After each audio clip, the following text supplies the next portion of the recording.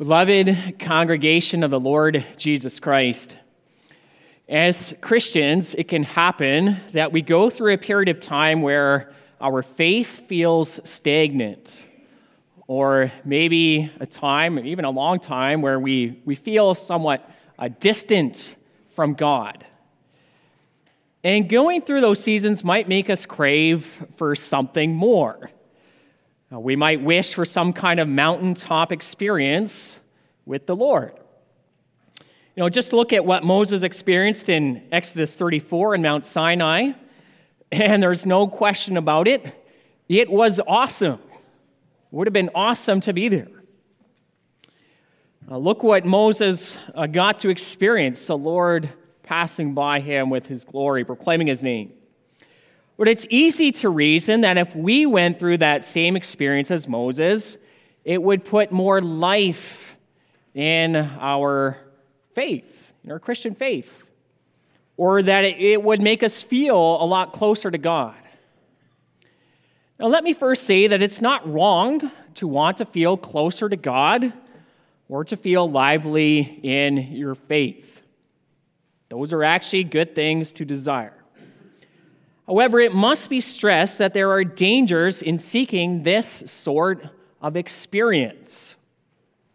For one, this sort of thinking downplays the regular means of grace God has given to build up his children, the preaching of his word and the use of the sacraments. But there's a second thing that our text this morning teaches us in this regard. And that second thing is this.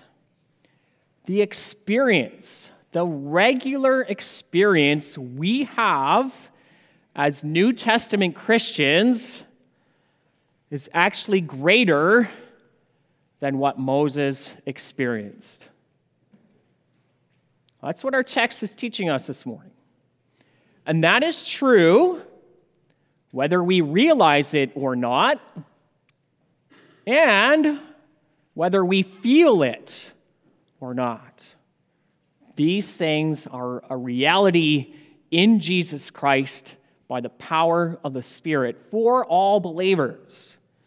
But our text this morning teaches us to see these things with the eyes of faith. And that brings us to the sermon theme. The ministry of the new covenant is a ministry of the Spirit full of life and glory. We're going to see that this ministry is, first of all, confirmed by the work of the Holy Spirit. Second of all, this ministry is a giver or conduit of life and righteousness.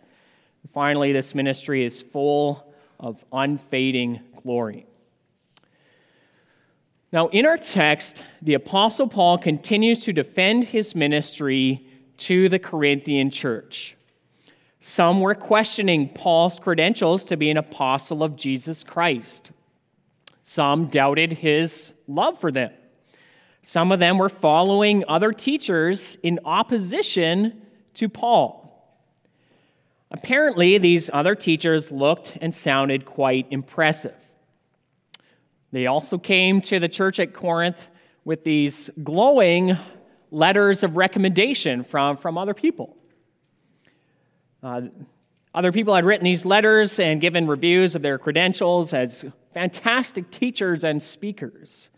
And so their resumes, so to speak, were top-notch. Now, in 2 Corinthians, and also our text, chapter 3, Paul felt compelled to respond. And Paul wasn't jealous of these other teachers as if he needed praise from humans. Rather, these teachers were leading the Corinthians away from the glorious truths of the gospel. And Paul could simply not let that happen. So he says at the beginning of our text, are we beginning to commend ourselves again to you? Do we need, as some do, letters of recommendation to you or from you? You yourselves are our letter of recommendation written on our hearts to be known and read by all.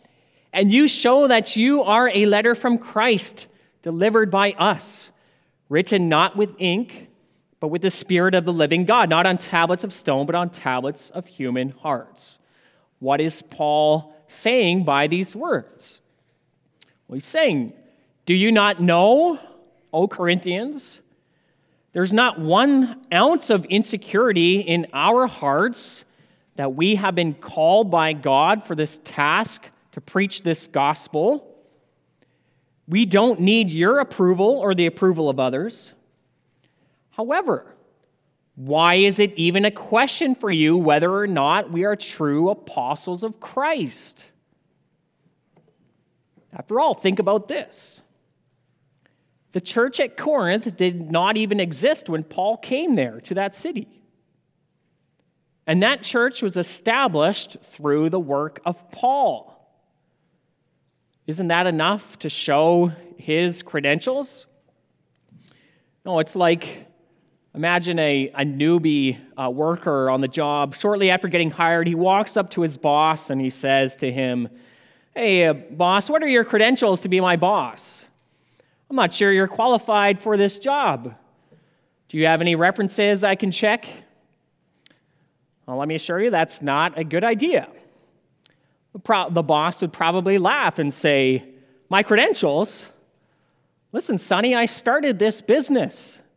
The very fact you have a job here you can come to every day shows my credentials. Get to work."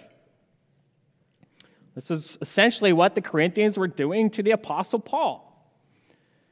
Furthermore, Paul says he had the Corinthian church continually on his heart, and that was plain to everyone.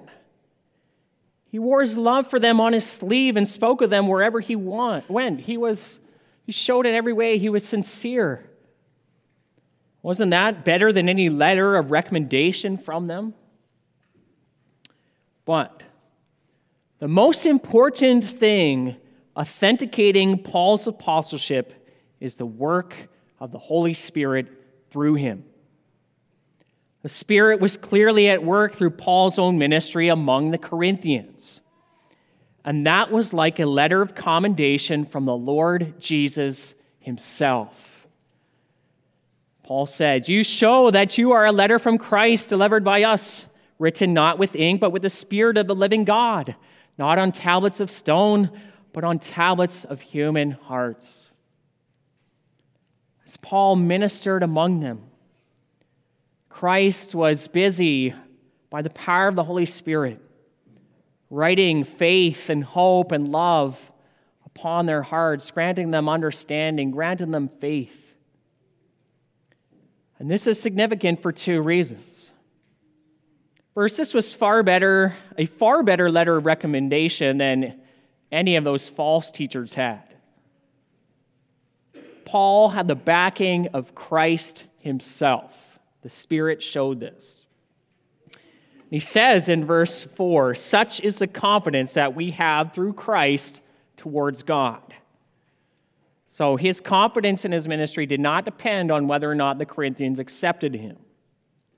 He was not trying to build some kind of resume through the Corinthians. Also, his confidence was not in his own ability or in his own strength. He says, "God has made us sufficient to be ministers of a new covenant, not of the letter, but of the Spirit." And this is a second and more significant thing. See, the work of the Spirit through Paul showed that Paul was a minister of a new covenant, the new covenant. And actually, the description of the Spirit and his work here in our text fulfills what the Old Testament prophesied would happen in the new covenant when it came. Listen to Jeremiah 31 about the coming new covenant. Verse 33. "For this is a covenant that I will make with the house of Israel after those days, declares the Lord. I will put my law within them, and I will write it on their hearts, and I will be their God, and they shall be my people." This was the very thing happening to the Corinthian Christians through the ministry of Paul. Christ was writing on their hearts.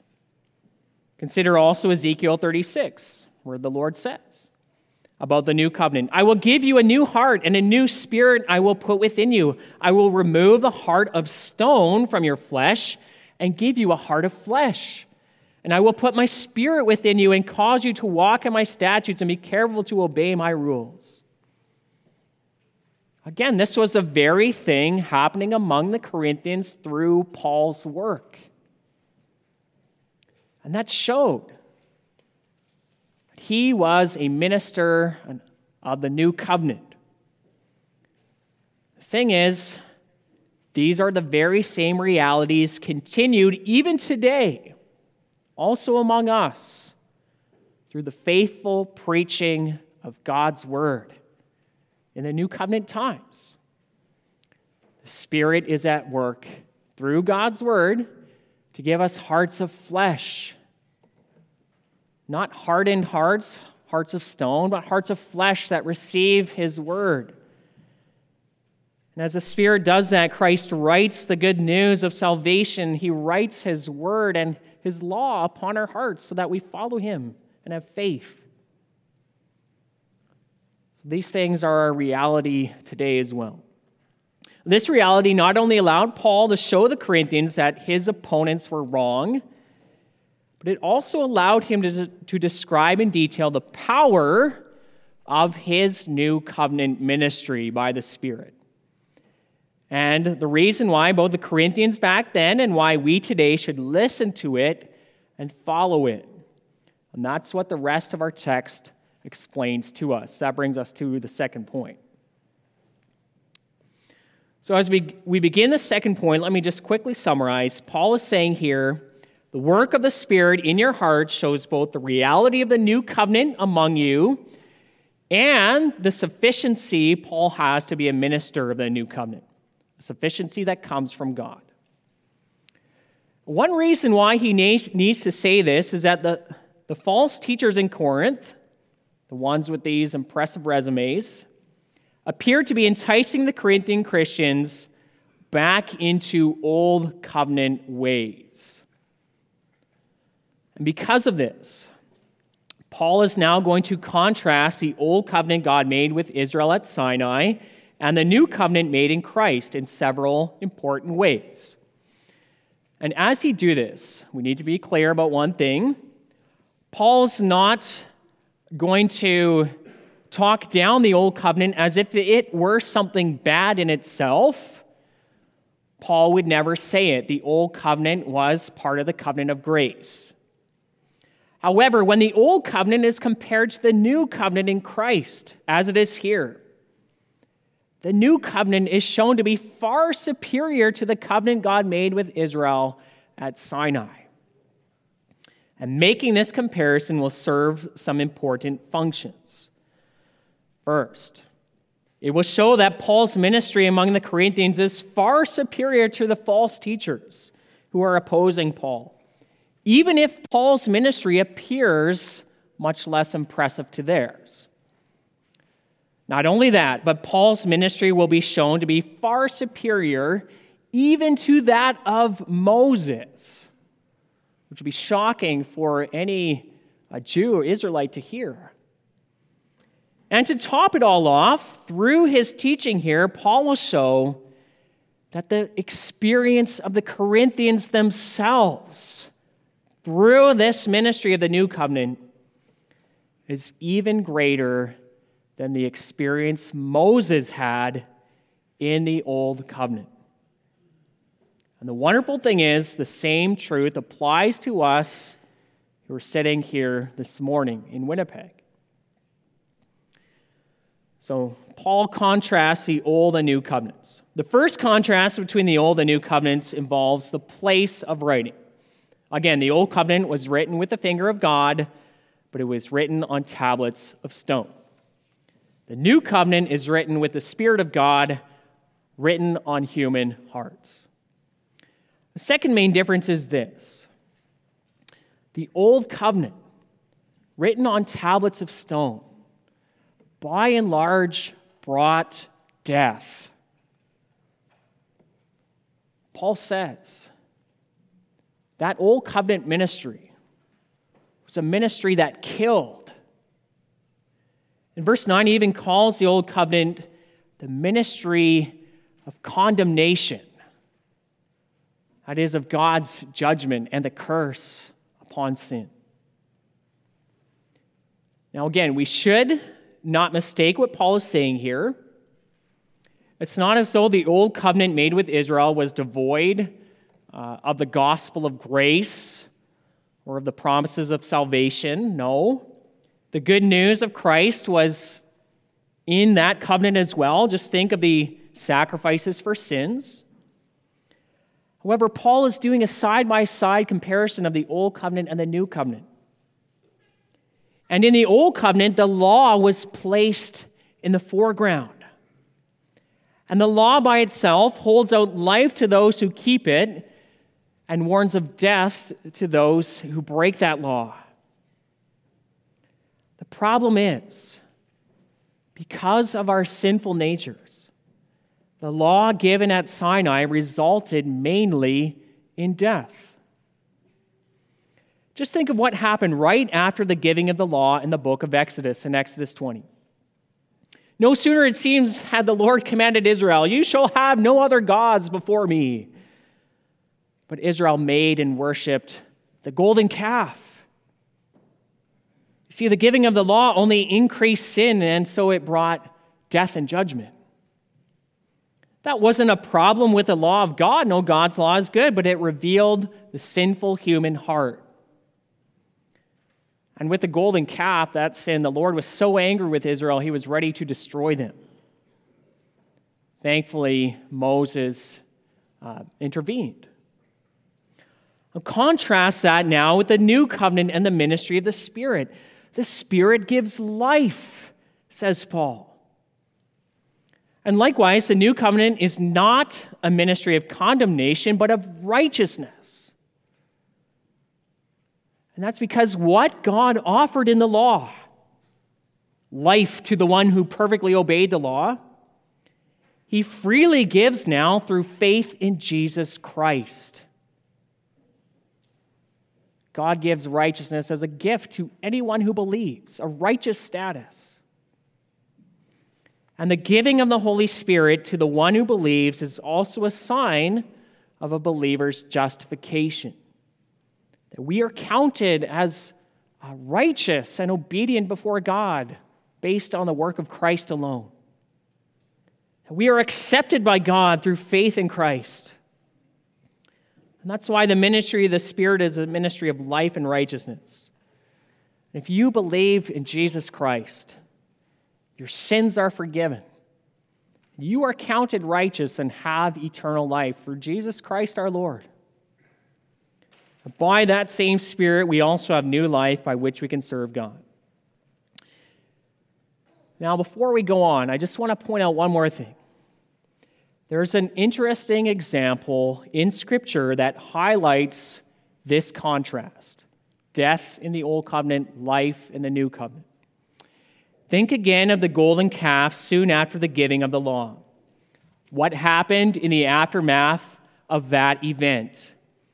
Well, the Levites were found to have not bowed down to the golden calf, the tribe of Levi.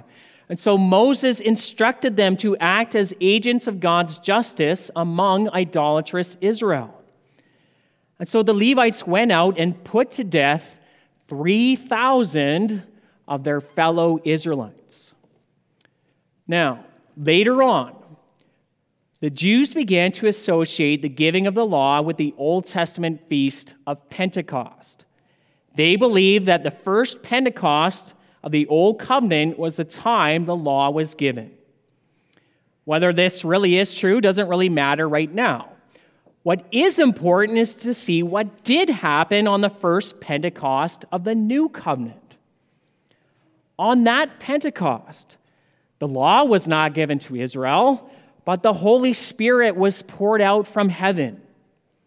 And the apostles, filled with the Spirit, began the New Covenant ministry of the Spirit. And what was the effect of that New Covenant ministry on that Pentecost Sunday? Acts 2 says that 3,000 Israelites were added to their number. Instead of 3,000 Israelites being killed at the giving of the law, 3,000 people find life and salvation at the giving of the Spirit. And isn't that amazing? Scripture is filled with all these wonderful connections. It so clearly shows the contrast between the Old Covenant and New Covenant, It says, Paul says here, the letter kills, but the Spirit gives life. That brings us to our last point. So the next contrast Paul makes between the Old and New Covenant is the glory of these two covenants.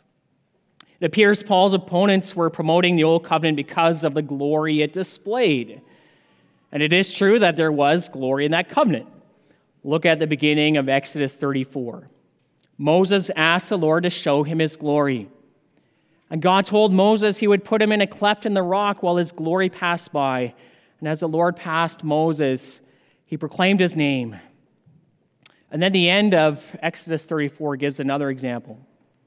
When Moses came down Mount Sinai, his face was shining because he had been talking with the Lord. And this happened whenever Moses entered the tent of meeting. His face shone with glory as he talked to the Lord face to face. And so the Old Covenant, it indeed had glory, as Paul says here. However, Paul here puts to rest any idea that this made it better than the New Covenant. Instead, the glory of the New Covenant far surpasses the glory of the Old. And it surpasses that glory in three important ways. The first way the New Covenant glory surpasses that of the Old is by its intensity. Yes, Moses experienced an amazing dose of God's glory. However, the glory of the New Covenant is greater. As Paul writes here, if the ministry of death, carved in letters on stone, came with such glory that Israelites cannot gaze at Moses' face because of its glory, will not the ministry of the Spirit have even more glory? Indeed, in this case, what once had glory, the Old Covenant, has come to have no glory at all because of the glory that surpasses it. That is to say, when you compare the glory of the Old Covenant to that of the New, the glory of the Old Covenant is pretty much nothing. It's like comparing the light of a flashlight to the light of the sun. A flashlight does indeed have light. In fact, when your brother or sister shines that light right in your eyes, something I'm sure most siblings have experienced, it's quite annoying. However, if you are to look directly at the sun, it's far from a mere annoyance. The light of the sun is blinding. And if you want to keep your eyesight, you should never look directly at the sun. It's the same thing with the glory of the New Covenant compared with the Old. It's way more intense. The difference in glory is also one of duration, of time. The glory of the Old Covenant was only temporary. It came to an end. Verse 7 says, the Israelites could not gaze at Moses' face because of its glory, which was being brought to an end. Now, the glory of Moses' face was temporary. And that fading glory was symbolic of the ministry of the law as a whole. It came to an end just like the glory in Moses' face. In contrast to that, the new covenant is permanent. And the glory of the new covenant remains and only increases.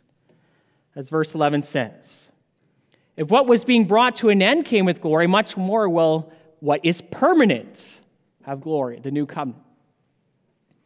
And these realities, Paul knew they were a reality.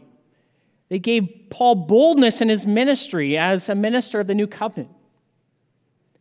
His ministry was a ministry of the Spirit full of lasting glory. There were no deficiencies in the new covenant that made him shrink back. He had nothing to hide in his message or his work, but he boldly proclaimed the good news of Christ, salvation for sinners in him. And so he spoke boldly. He says in verse 12, since we have such a hope, we are very bold. Not like Moses, who would put a veil over his face so that the Israelites might not gaze at the outcome of what was being brought to an end. And by these words, Paul refers to what we read from the end of Exodus 34. When Moses came down from the mountain, his face was shining. The Israelites were scared, and they ran away, but Moses called them back. Moses told them all that the Lord had commanded him. And after that, Moses put this veil over his face. Notice that the veil was not used to keep the Israelites from seeing that Moses' face was shining. No, Moses put on the veil only after he finished speaking with them. He then removed the veil when he went back to speak to God again. And whenever he finished telling Israel what God had said, it was only then that he again placed the veil over his face. And Paul says here, the reason Moses put a veil over his face was so that Israel might not look intently at the outcome of what was being brought to an end. Now, what does he mean by that? Well, there are several possible meanings. Paul could be saying, Moses put the veil on so that Israel might not see that the glory of the old covenant was a fading glory, that his face didn't shine just all the time. And so that covenant would eventually be replaced by something better. After all, Moses put the veil over his face after speaking with Israel. But while he wore the veil, the shining of his face began to fade until he spoke with the Lord again. Israel was then kept from seeing that the glory faded. And so from their point of view, the glory Moses experienced was permanent, even though it wasn't. This does not mean Moses deceived Israel in any way. However, this was a false conclusion Israel made because of their hardness of hearts, that the glory that was there would last forever in that covenant. Another way to understand these words is that the veil kept Israel from seeing the goal of the old covenant. And the goal of the law was to lead someone to faith in Jesus Christ for righteousness and salvation. The veil kept them from seeing this goal. Perhaps they believed the glory of Moses was permanent, and this kept them clinging to Moses and the old covenant instead of looking ahead to the new covenant and the better mediator in Christ. Now, in both interpretations, the placing of the veil over Moses' face resulted in judgment on Israel for their unbelief. Paul then shifts the metaphor slightly in verse 14, where he says, their minds were hardened. For to this day, when they read the old covenant, that same veil remains unlifted. Yes, whenever Moses is read, a veil lies over their hearts. That is to say, Israel still cannot see the glory of the old covenant is only temporary. Neither can they see that the old covenant was meant to point them ahead to Christ for their salvation. They are clinging on to their old ways, to their own hurt. Paul was very bold in his ministry. He preached Christ boldly also to the Jews. And the glory of Christ in the new covenant through his ministry was not hidden. But we might ask, well, why did many of the Jews, and apparently these false teachers, not accept it then? It's because their hearts were hard. Paul says a veil was over their hearts. They kept clinging to the old covenant when they should have embraced Jesus Christ. Think of this in terms of the flashlight sun metaphor again. Paul is saying unbelieving Israel is like a child playing with a flashlight under a blanket. The child may be outside, but he cannot see the light of the sun because he refuses to come out from underneath that blanket, which veils his eyes to the light of the sun. He thinks it's so much better under there with his little flashlight. The problem is, the batteries on that flashlight will eventually die out, and the light from that flashlight will be extinguished. The child will then only be left in the dark. This is a very mistake of the Jewish people who refuse to accept Jesus Christ as Savior. This is something the disciples themselves experienced for a time. They didn't understand the Old Testament was pointing to Christ and his suffering and death on the cross for their salvation. Their hearts were hard. That same veil lay over their hearts for a time. This sad situation does not need to be permanent, though, says Paul. As Paul says in this text, through Christ, the veil is taken away. And then in verse 16, when one turns to the Lord, the veil is removed. And this is likely, first of all, an allusion to Moses. Whenever Moses turned again to speak with the Lord in the tent of meeting, he removed the veil from his face. He spoke with God face to face, freely and openly. This was also the experience of the Apostle Paul himself on the Damascus Road. At one time, Paul had refused to accept Christ and even fought against him. That veil was over his heart too. But Christ came to him and stopped him in his tracks, and Paul then saw the glory of the Lord, and it blinded him. And the experience of beholding the glory of Christ in the gospel continued for Paul. The thing is, though, for us, this is also the experience of the believer. Whenever anyone turns to the Lord, the veil is removed, whether it be Jew or Gentile. In and through Christ, our experience is like that of Moses, but even greater. New Testament Christians have free and full access to God like Moses had in that tent of meeting, but even greater. We, as new covenant believers, all know the Lord, as he proclaimed to Moses on Mount Sinai, and we know him even better because we have the revelation of Jesus Christ. Furthermore, we don't simply have closeness to God as Moses did on Mount Sinai, but we have the very Spirit of God living in our hearts, and that's something greater than what Moses had.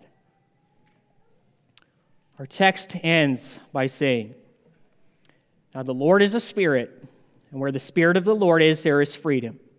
We all, with unveiled faces, beholding the glory of the Lord, are being transformed into the same image from one degree of glory to another. For this comes from the Lord, who is the Spirit." Now, this is not saying that the Lord Jesus and the Holy Spirit are one and the same person. It's simply equating the closeness of their person and work. It's kind of like identifying Moses with the law, as verse 15 does. In any case, believers have the Holy Spirit. We have the freedom to approach God with confidence in Jesus Christ. And we can, through Christ, behold the glory of the Lord. We are like Moses on Mount Sinai, seeing the glory of God proclaimed in the person of Jesus Christ. And as we do that, we will be made more like him.